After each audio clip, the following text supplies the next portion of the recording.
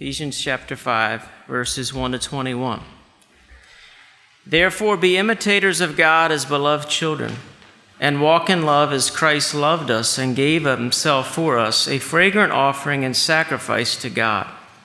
But sexual immorality and all impurity or covetousness must not even be named among you, as is proper among saints. Let there be no filthiness, nor foolish talk, nor crude joking, which are out of place, but instead let there be thanksgiving. For you may be sure of this, that everyone who is sexually immoral or impure, or who is covetous, that is, an idolater, has no inheritance in the kingdom of Christ and God. Let no one deceive you with empty words. Because of these things, the wrath of God comes upon the sons of disobedience. Therefore, do not become partners with them. For at one time you were darkness, but now you are light in the Lord. Walk as children of light, for the fruit of life is found in all that is good and right and true. And try to discern what is pleasing to the Lord. Take no part in the unfruitful works of darkness, but instead expose them. For it is shameful to speak of the things that they do in secret. For when anything is exposed by the light, it becomes visible. For anything that becomes visible is light. Therefore it says, Awake, O sleeper, and arise from the dead, and Christ will shine on you. Look carefully then how you walk, not as wise, or unwise, but as wise, making the best use of the time, because the days are evil.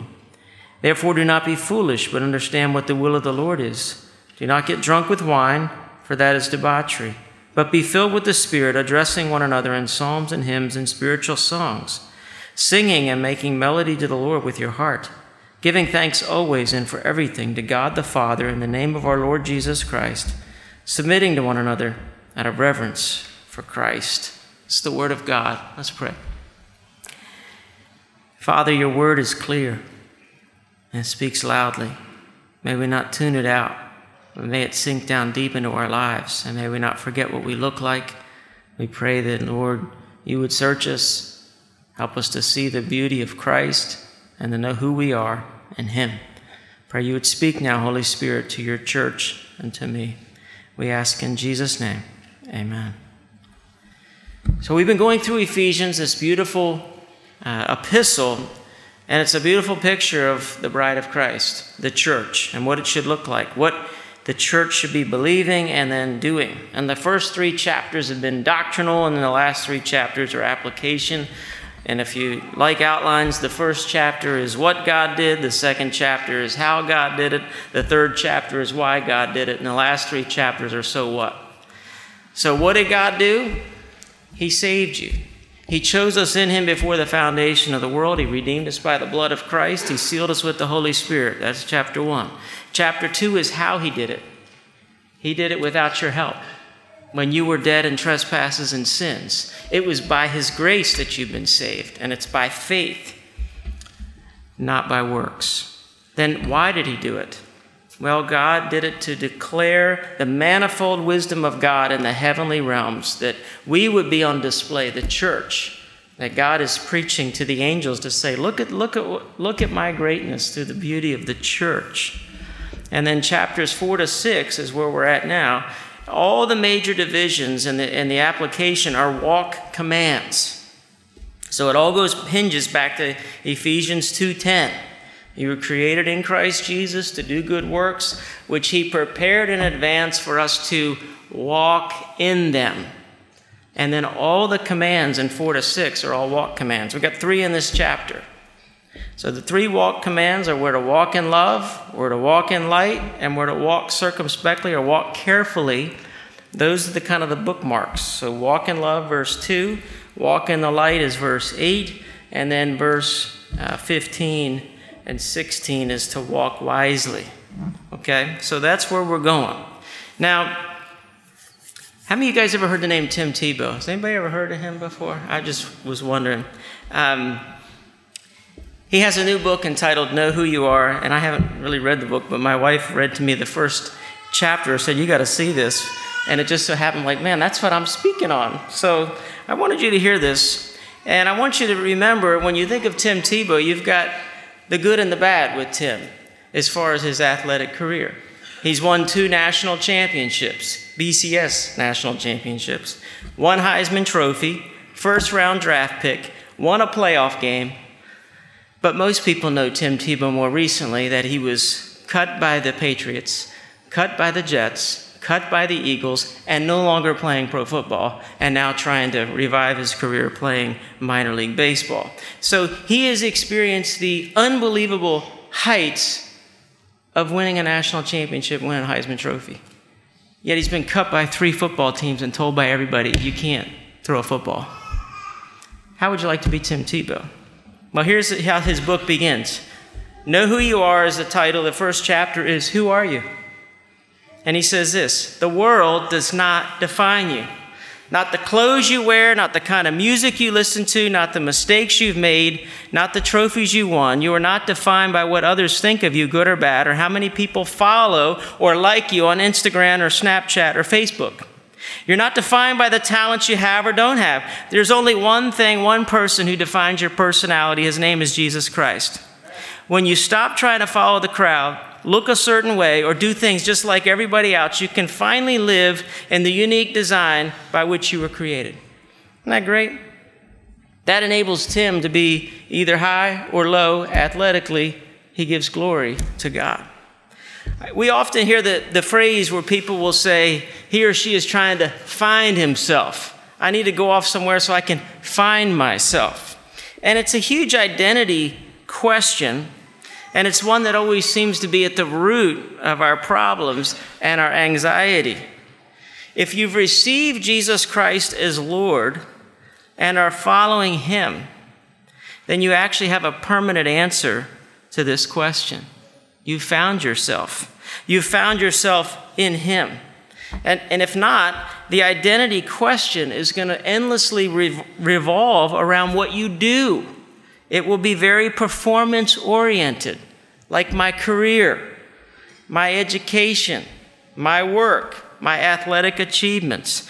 And it works really well when things are going well. But eventually, the carpet gets pulled, and it's not going so well. This is what the Bible calls idolatry when we're living for other identities. It's a bad solar system. This was a Martin Lloyd-Jones illustration where he would talk about what does righteousness mean. It means what's the center of your life? What is the center of your life? Do you have people around you close enough that you could ask, what do you think is the center of my life?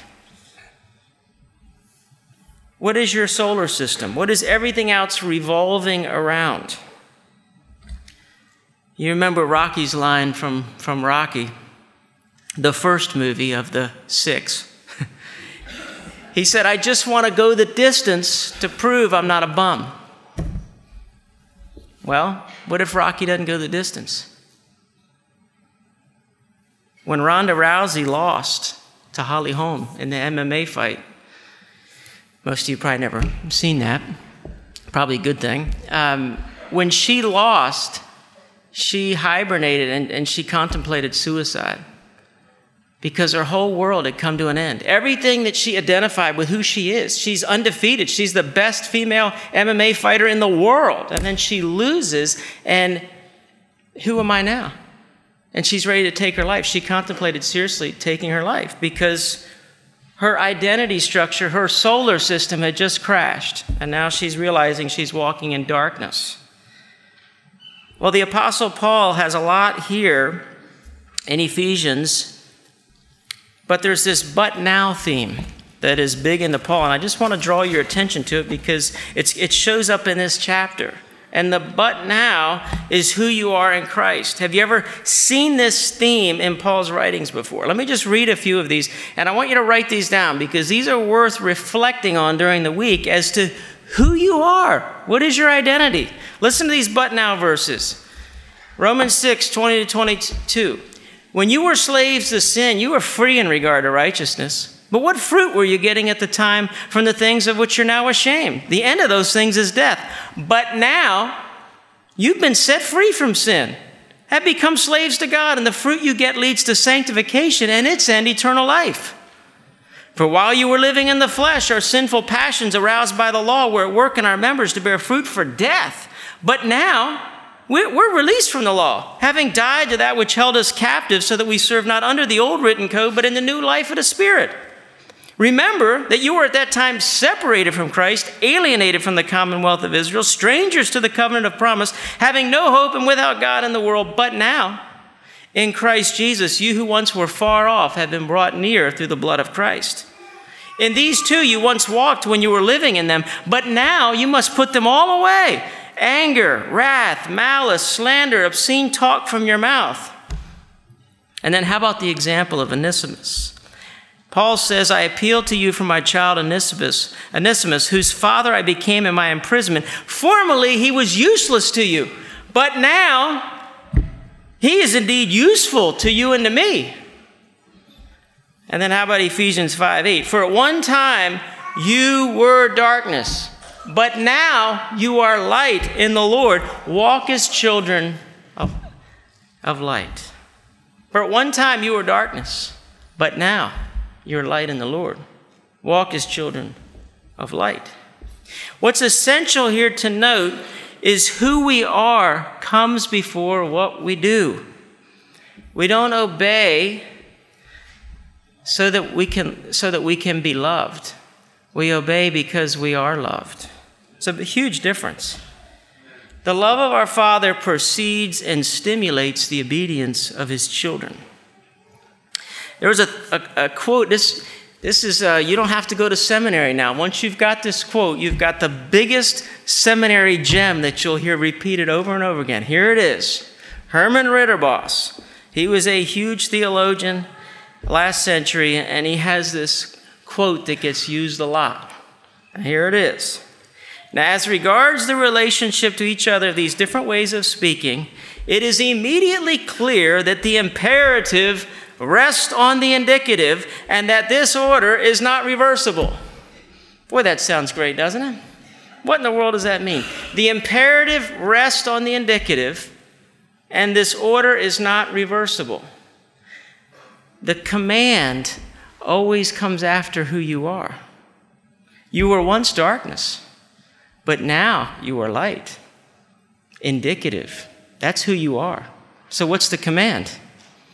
The imperative is to walk as children of light. So the imperative rests on the indicative, and the order is not reversible. It's because of who you are in Christ that now you're to live in light of that. And because you are light in the Lord, now we're to walk as children of light, and we're to walk very carefully, and we're to walk in love, these first two verses, and no longer walking in contrast in lust. So the walking in love is this idea that we're giving ourselves to others as Christ gave himself for us. And we're not living lustfully and living self-indulgently for ourselves as we formerly used to. And so Paul in this epistle has been telling us to put off certain things and to put on certain things. And in chapter 4, he kind of uses these generic terms of putting off and putting on, and you're not really sure, well, what are these things? Well, they're spelled out real clearly in this chapter. It's sexual immorality. It's impurity. It's covetousness. And then in verse 4, he gives three more. It's filthiness, foolish talk, and the Greek word is morologia. It is a foolish word. Okay, we're not to talk as fools. No filthiness, foolish talk, or crude joking. He's saying put those things away because of who you are now in Christ. Who are you? Well, he says here in verse 3 that we're saints. And the word saints is just the word holy ones. We are holy. So when he says saints, he's saying because we're holy people, we're set apart for God. We're already made pure by him. And so we're to live in light of that. And so these other things, they're out of place. They're not fitting. It's improper. And here's the reality. This chapter, as you kind of take the whole of it, if you just kind of narrow it in, it would be a lot of negatives. But really the chapter's about worship. Because what's the best use of our tongues, verse 4? What's the best possible use of our tongues? Well, it's not filthiness, it's not foolish talk, it's not crude joking, but rather, what is the best use of our tongues? Thanksgiving. And he tells us if you're filled with the Spirit, here's how it's going to look like. You filled with the Spirit this morning? you have this command of being filled with the Spirit. It's an imperative, and then you got the 4 participles. And so whenever you see these INGs in a literal translation, it's going on. This is what it looks like. So here's what filled with the Holy Spirit looks like. It's speaking to one another in psalms, hymns, spiritual songs. It's singing and making melody. And making melody is just another word for singing. We're to sing and sing some more. And then we're to give thanks, giving thanks, and then submitting to one another. So if you're filled with the Spirit, you're going to be full of those 4 things. Submitting to my brothers, giving thanks in everything, and singing and speaking to one another, psalms, hymns, and spiritual songs. That's worship. You see, but if we're not worshiping, here's the kind of the crux here. When we are thankful, we are content, or we are moving towards contentment. Because there's times we've got to be thankful, and it will drive us to contentment. Because it roots out self-pity, it roots out despair, and it roots out godless thinking. When we are thankful, we're content or moving towards contentment.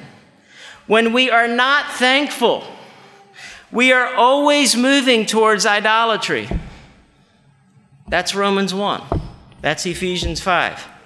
So if we're making good use of our words and our bodies, we're going to be thankful. We're going to be worshiping. But if we're not thankful, now what are we moving towards?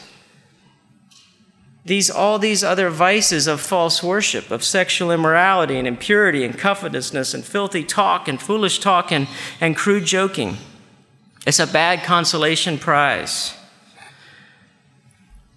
These 2 are tied together, I think, in that you shouldn't be part of creating an environment and conversation where you're creating this musty environment where mold of impurity and sexual immorality is going to grow. So you got to clean up the talk, because filthy hearts will come out in filthy words. Now, if you drill down on this, you say, boy, it sounds like the Apostle Paul or the Bible is just really full of don'ts. There's a lot of do's and don'ts in this passage. And some people label, you hear people talk about a puritanical, negative view of shame or negative view of sex. And I came across a Tim Keller illustration I thought was really helpful this week. When you think about these verses here in Ephesians 5, and why does Paul make a big deal about sexual immorality? And if you're wondering, what does that mean? It's the Greek word porneia. It means any sex outside of marriage. So that's what it means, okay? So that's fornication, that's adultery, that's homosexuality. All those things are porneia. But Tim Keller says this. He says, let me ask you something. What if you were the director of an art museum and somebody gave you the Mona Lisa? Something that was absolutely priceless. How would you react to that? Would you say, well, I don't want to have any rules or regulations about who sees it or security or how, it doesn't matter. In fact, let's just put it out in the front yard of the art museum, because I think really the most egalitarian and democratic approach to this particular piece of art is to let everybody see it. Let everybody do what they want with it. That's the most important thing. Of course not. What would you do if you were the director of the art museum? What you'd do is you'd have incredible security. You'd have all sorts of rules. You'd see the more artistically sensitive you were, the more careful you'd be about how the piece of art was watched and seen and used. You'd have all kinds of strict rules, and you'd be extremely upset if anybody broke them. Why? Because you have a negative view of art? No. It's because you have such a high view of art. That's why the director of this museum or that museum has all these rules and regulations. In the same way, Christians have a higher view of sex. He's saying, I'm not saying that every Christian at every church, but I'm saying Christianity has a higher view of sex than the prevailing culture. That's the reason these are rules. That's why God holds it up much higher and much more precious and much more sacred. So what do we do when it's all around us? We live in a very pornified, sexified culture that wants to shamelessly take away any little shred of innocence. Well, what do? Well, we got to fight and we got to flee. Paul said to Timothy, we're to flee youthful lust, but then he said we're to pursue righteousness. We got to flee and pursue. It's essentially what Paul is saying here. He's saying there shouldn't even be a hint of sexual immorality. Don't peruse it, don't indulge it, don't feed it, starve it. Kevin DeYoung, in his book, A Hole in Our Holiness, which came out a few years ago, and he was really kind of taking the Reformed Church to task, that we're really big into the ongoing need of the gospel and these things, but what about holiness? You know, he says, when was the last time we took a verse like Ephesians 5:4, let there be no filthiness or foolish talk or crude joking, which are out of place, but instead let there be thanksgiving. He said, and even apply it to our conversation, the movies that we watch, our YouTube clips, our television and commercial intake. What does it mean that there must not be a hint of immorality among the saints? I mean, it must mean something. I mean, sometimes you hear people say, I went to this movie and it's got one or two bad scenes, one or two sex scenes, but other than that, it's a good movie. I mean, would you go to war if you said, well, you're only going to get shot twice? Would you? You're only going to get shot twice if you go see this movie. And you're never going to get it out of your mind the rest of your life. But other than that, it's a good movie. Would you want to see that? He says this, if we could transport Christians from almost any other century to any of today's Christian countries in the West, I believe what would surprise them most, besides our phenomenal affluence, is how at home Christians are with sexual impurity. It doesn't shock us. It doesn't offend us. It doesn't offend our consciences.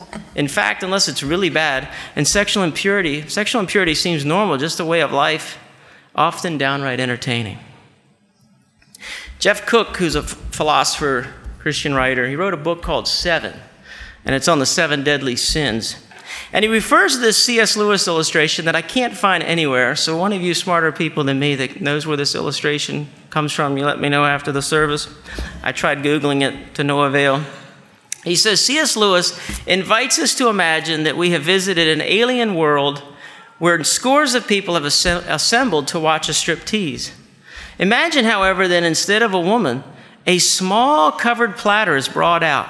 And with all eyes wide, someone slowly removes the lid, revealing a steaming hamburger.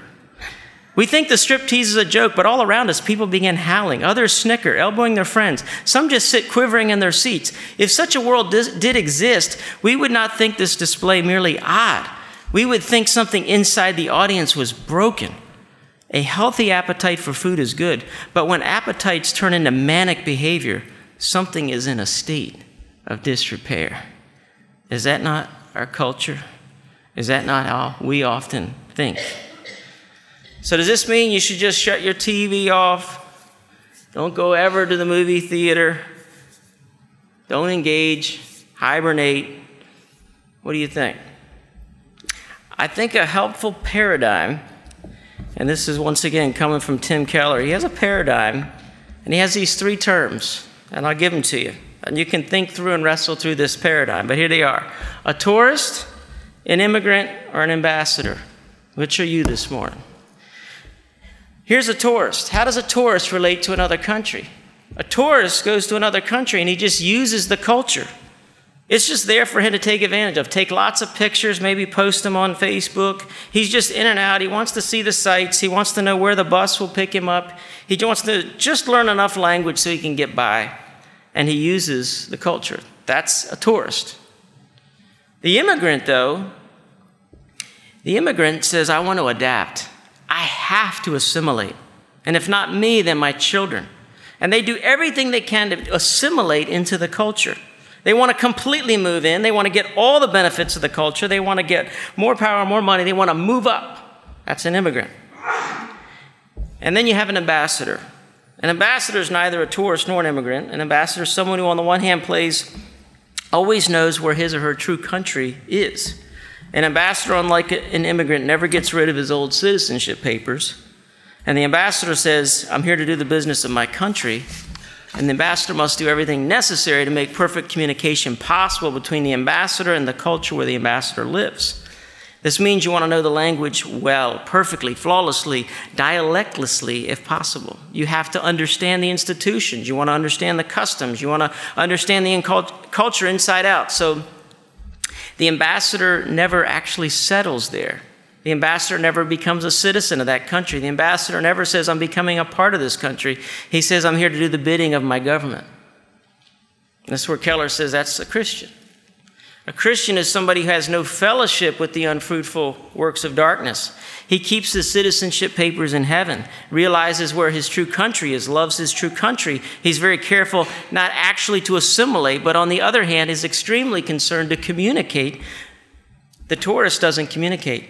The immigrant only assimilates, but the ambassador doesn't assimilate, but he does communicate.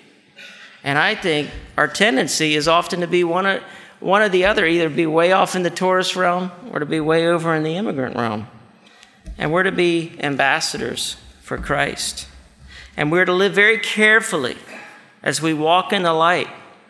This word here, it says, look carefully how you live. The idea is accurately, orderly, diligently. It's like the wise men. It's the same word that's used for them when they were looking for Jesus. They looked very carefully. And it's the same word that Luke began the Gospel of Luke, that he gave a very orderly account. Every detail. He interviewed everybody. It was very orderly. He's saying that's how we're to live our lives. We're to buy back the time, redeeming the time, because it can be gone just like that. I was reading just this week. I didn't realize that Nabil Qureshi, whom most of us were given the book by the mission committee, Seeking Allah, Finding Jesus. You guys remember that book? He's a great apologist in the Muslims come to Christ. He's a real strong apologist. He's 34 years old. Got his first kid. He's in stage 4 stomach cancer, and his prognosis is really bad. And he's no longer with Ravi Zacharias Ministries, can't tour with them anymore, and I don't think they can do any more treatment. He's still praying for healing. Life is short. He's 34 years old. We got to buy back the time. We make these plans. I'm going to do this or that, and then I'm going to do this or that. What does James say? If the Lord wills, we'll do this or that. I was talking to Margaret recently, Margaret Davis, and she told me, I want you to do my funeral, and I said, Margaret, I may go before you. None of us has that guarantee. I mean, I joked with her. I said, you remember when 87 was the year, Margaret? 87 was the year. I mean, she had a big birthday card. It was 87. And she said, this is it. No more birthdays. I'm going to be with Jesus this year. She was 87, and this is it. Now she's 90, and she's still in the same place, and she laughs because now she doesn't hold time strings to God. He said, whenever he comes to me, I'm ready. We don't know. But she's being a blessing to others. She's buying back the time, and she's in a nursing home. It's interesting, a while back when we're hearing from the campus ministers. They came to our Presbyterian meeting, and these are different RUF ministers at different campuses in Virginia, Delaware, and Maryland. And they all kind of shared the same thing. And I shared this a little bit before, how they were saying that all the kids are so busy now that they don't even have time for extracurricular activities because they're so busy. And they were reflecting on why is that? The challenge. Do you know what they said as the conclusion? Here it is. You want to talk about buying back the time. They said, well, has the homework changed? No. What has changed is it takes them twice as long to do their homework. So homework that took 2 hours now takes 4 because the social media is constantly running and the texts are constantly coming in and the cell phone is causing them to take double the homework time. And because of double the homework time, they can't be involved in the curricular activities. And the realization is this. Actually, if you would commit to these being in the Christian community, because this is a bad trade-off, it's virtual fellowship for fellowship. So what's happening is we're not committing to these disciplines where we need the body because we think we've got too much homework, but actually the person who commits to this actually comes back and as a better student because they put their phone away and realize I got to get this done in 2 hours. I can't just blow off the evening. I got to get on it. That's something for us to think about as we think about how social media and texting is changing our culture. And it's changing, it's not just, it's everything. I mean, we could go on with this for a long time, but let me tell you this. The church isn't the only one struggling. I mean, I was listening to the NFL is struggling. They're losing their market share. The NFL is concerned. They're marketing ways. How can we shorten this game? Because we're losing our market share, because everything's diversifying. Nobody's watching the news anymore. They're in big trouble. Cable networks, they're in trouble. ESPN, they're in trouble. Everybody's in trouble, even the church, because social media and the internet is now, everything's becoming so diversified. We got to buy back the time and think about what is really important. And I think we're making some poor exchanges with our time. Napoleon once said, there's in the midst of every battle, this is reported. I haven't found this quote either. If you find it, let me know. There is in the midst of every battle a 10 to 15 minute period that's the crucial point. Take that period and you win the battle, lose it or you'll be defeated. Pretty interesting quote. Now, I would say for us daily, there's probably a 15-second window in which the real battle of the day is fought. And it's a real fight against laziness, anxiety, covetousness, lust, bitterness, self-pity, anger, resentment, disappointment, retreat, pull away, conflict avoidance, fight, flight, expectations, disappointments. And those are those moments where we got to fight. Holiness, John Stott said, this one little sentence quote this week, he said, holiness is not a condition into which we drift. We don't drift into holiness, so we have to fight. And so the way that we fight is we got to come back to the word as children. Remember that we live as children in the light. King Felix said to Paul, when Paul was discoursing on righteousness, self-control, judgment to come, Felix was afraid. And he said, that's enough for now. You may leave. When I find it convenient, I'll send for you. How do you think that worked out for Felix? How's it working for you? Are you in the Word? Are you singing?